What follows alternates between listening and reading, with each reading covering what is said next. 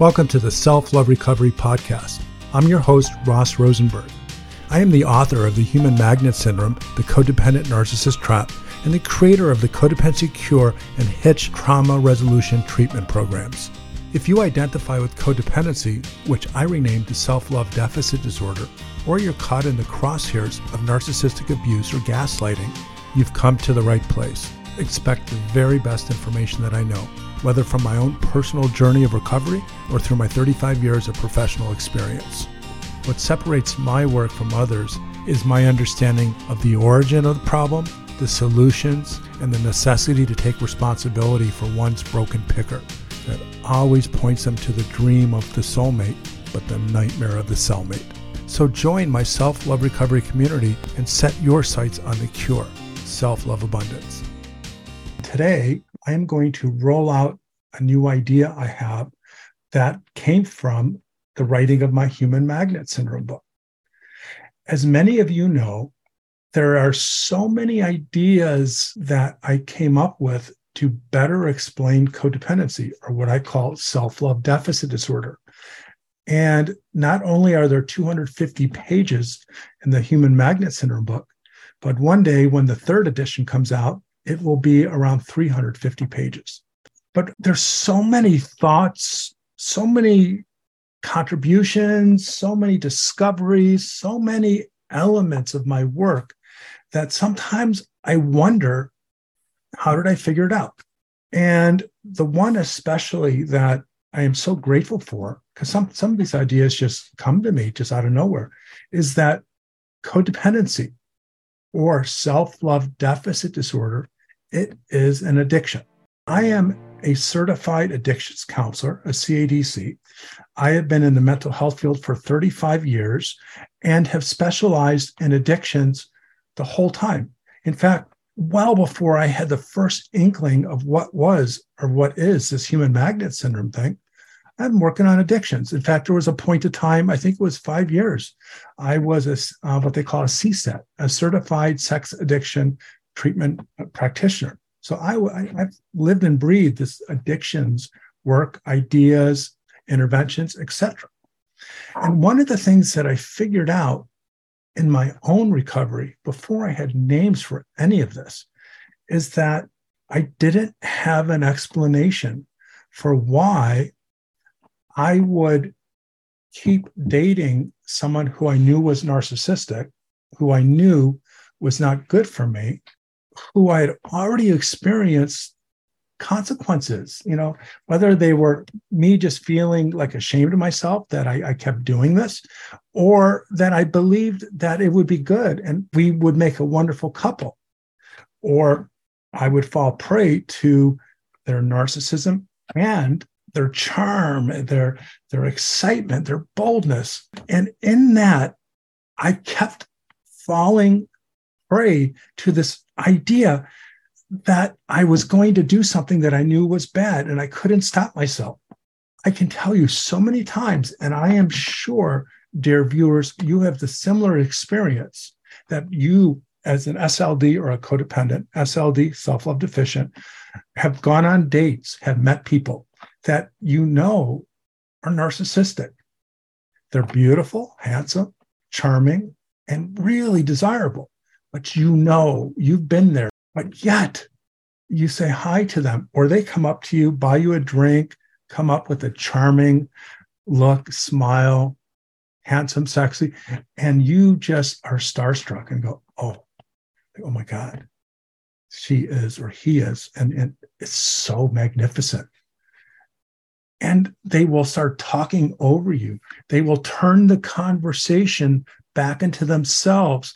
They will tell you, other people, whoever is in the circle in which they are talking and people are listening to, they will tell everyone how great they are. But yet, none of your experiences before with narcissists that have hurt you are going to be strong enough to say, get the hell out of Dodge. Run. There's something magnetic. It is as if there is what I call an addiction. Codependency, self-love deficit disorder is an addiction. But let's talk about what an addiction is. Whether it's to food, alcohol, nicotine, gambling, whatever it is a compulsion, a driving need to do, take, experience something that makes you feel alive, makes you feel good, gives you excitement. It energizes you. It gives you this feeling of euphoria. And once you do it, and you then, because you're addicted, you need to do more and more. And the next thing you know, you can't stop. The addiction controls you. And then because it's no longer a situation where you're just doing something that's fun and you're deciding to have fun, knowing that you could always leave, it's an addiction. You can't. You're stuck. The addiction pulls you and keeps you in that center stage, and where you cannot leave what you believe is exciting that now is turning into something bad, something hurtful, something harmful. And when you can't stop it, then you start to think, oh my God, what have I done? I screwed up again. I'm such a loser, another narcissist. And then because of the shame of that, which runs parallel to SLDs or codependence, it's a constituent element of the SLD's psyche. So if you already have core shame because you are codependent and you are addicted, then when you fall prey to your addiction, you break your promises, you once again let down people that you try to convince that you can control it, then that shame that you have already gets lit up like someone threw a match into a pool of kerosene. And that shame just makes you want to say, the heck with it, bring more of it on. And the next thing you know, you are with another narcissist. You are having what you believe is a time of your life, but there's a part of you, the person that knows you're an addict, is kind of watching you and saying, I told you, and you will do anything and everything to shut that voice out. That voice that says, you know what happens. You cannot just meet someone, sleep with them on the same night, and tell them all of your life story and have them tell your story and think that your loneliness can be freed. That's not possible. It's not healthy. But that codependency addiction delivers you into this, what seems to be a solution or an answer to all your pain. Your pathological loneliness, which is the primary withdrawal symptom of codependency or self-love deficit disorder addiction, this bone-aching, soul-scorching pain of loneliness, what you can't be by yourself without squirming and feeling like you just cannot relax, that something's wrong with you, and you just want the pain to go away. Well, because you're a codependent SLD addict, you are afraid of that nightmare, because the pathological loneliness only goes away when you're in a relationship. Now listen carefully. Codependency or self-love deficit disorder addiction is not to the narcissist. That would be equivalent to being addicted to something that makes you sick and never gives you pleasure.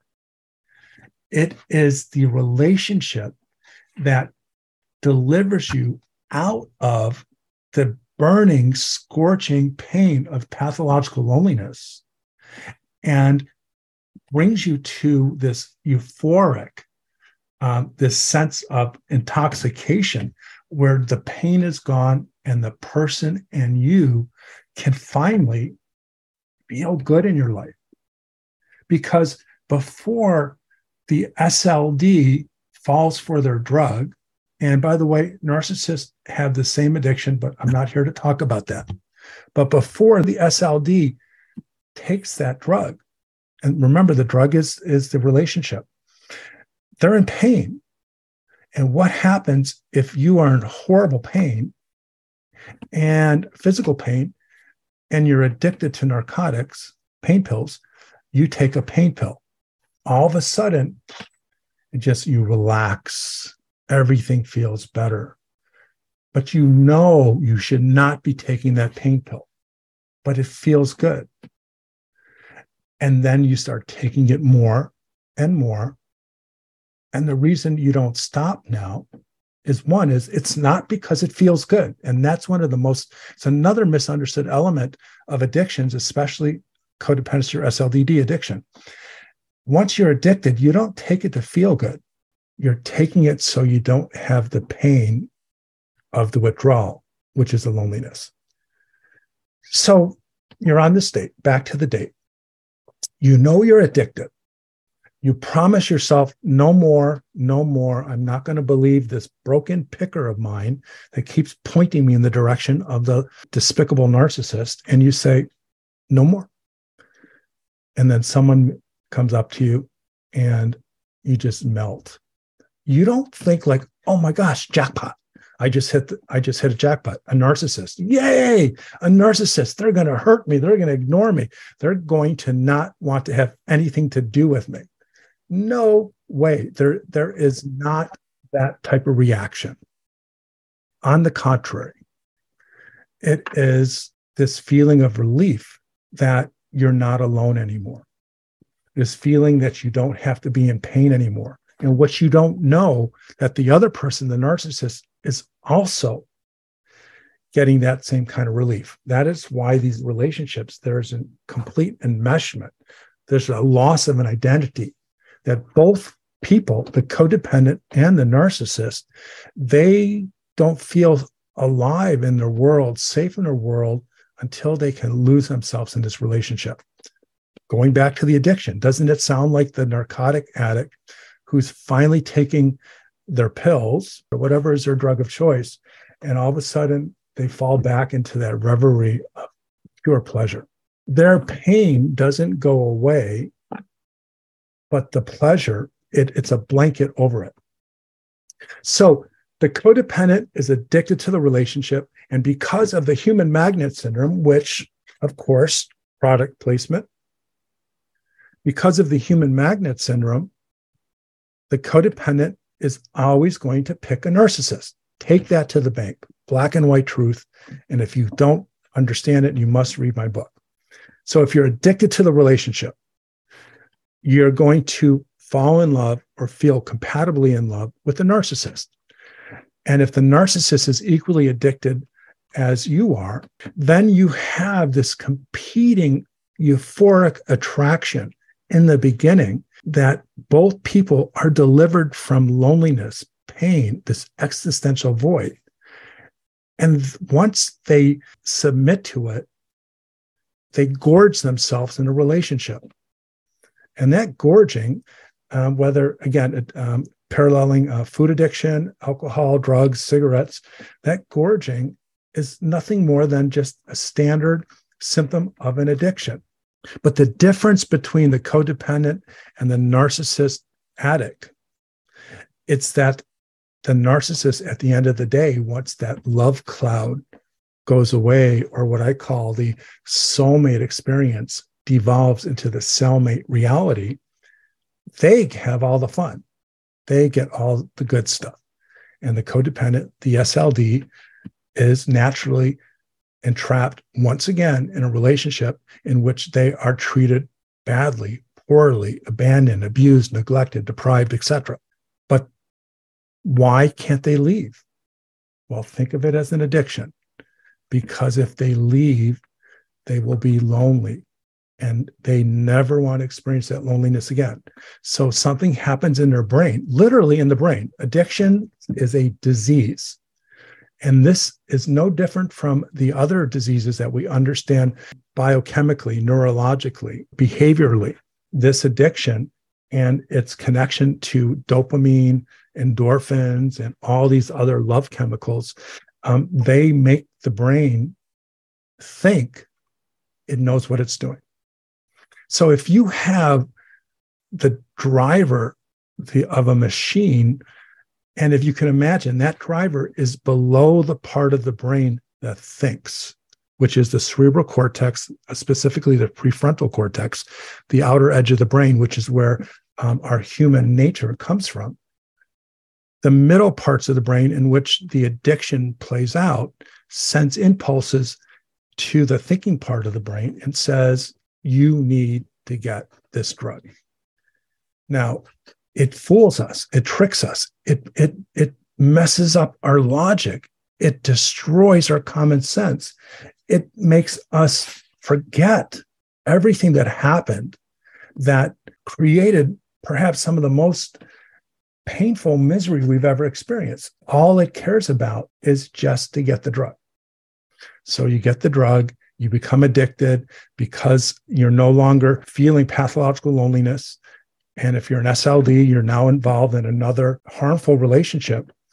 And because of the shame, that cycle of shame, feeling bad, feeling guilty, feeling ashamed, it becomes harder and harder to get the strength and the emotional resources to stop. And then you know what that pathological loneliness is. And if you don't trust me, and by the way, I know this is a fact because I've been asking this question for well over 10 years. If I go into a room of codependents who are, say, have come to one of my lectures, and I ask them, how many of you can relate to the experience of pathological loneliness? And if I explain to them pathological loneliness is a withdrawal symptom that occurs when the drug, which is the relationship, falls apart, that is so powerful, so commanding, that it brings you into another relationship with a pathological narcissist, or brings you back to someone you know has no concern for you and no ability to love you. But because of those mechanics in your brain, you're temporarily insane. So now, if you consider SLDD, self-love deficit disorder, codependency is an addiction, you know the addiction is to a relationship.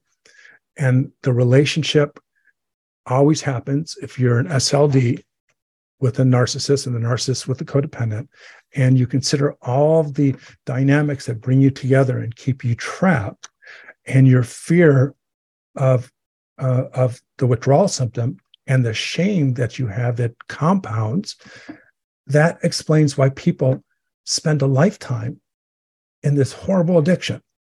Now, let me be clear. This is not the same as love addiction. Love addiction, just to be clear, is an addiction, a dependency on the feeling of limerence. Limerence is the natural human experience of excitement, joy, anticipation, walking on air when you meet your love. Healthy people experience it, and SLDs experience it. And the SLD who experiences it, I call it limerence on crack. It is so powerful. It brings you to this point of euphoria and ecstasy that is compounded, it's exponentiated, it is amplified because of the loneliness. So the relationship addict needs limerence. And once they get enough of that limerence, they stop dating that person or seeing that person, and they go for another person. And then once that gets all exciting and fun, and then the limerence kind of fades away, then they go to another person.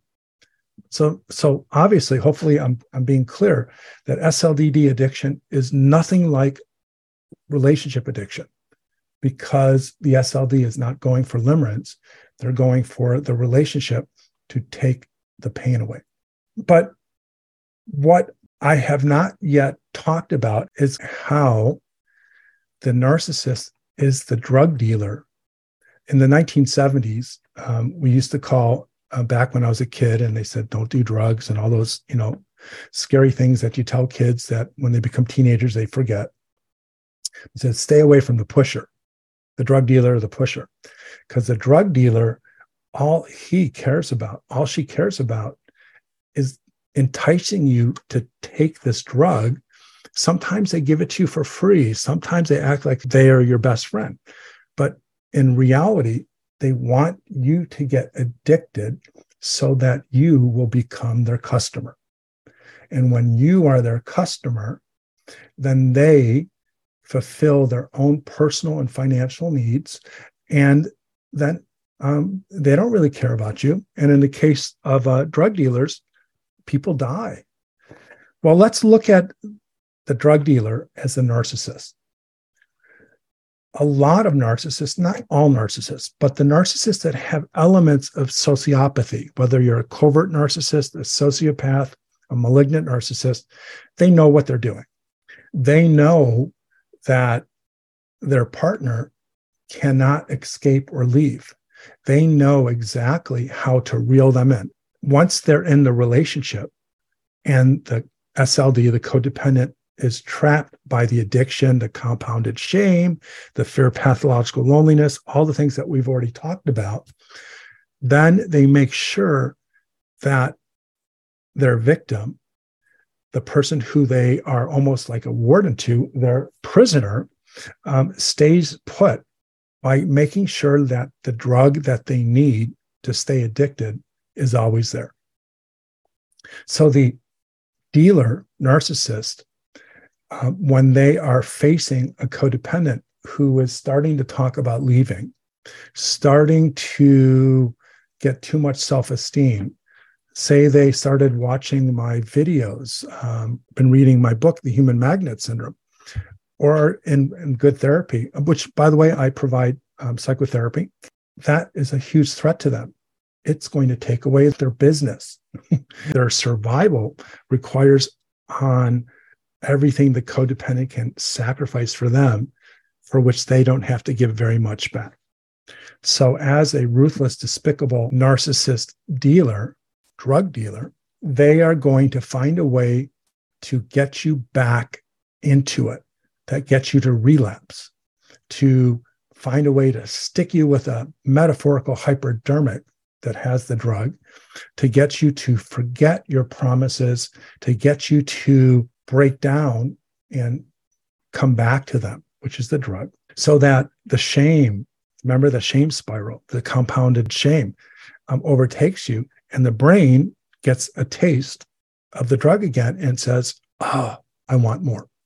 Now, if people don't know what this is about and they've never been addicted to a drug, but they've smoked cigarettes, it's no different. See, I've smoked cigarettes most of my life, and I haven't smoked in about 18 something years, not one puff, because I know that if I have one puff and I get just a little bit of that chemical inside of me, nicotine, my brain is going to go nuts. It's going to go crazy, not in a way that I can see it, because remember, it is below the thinking part of the brain.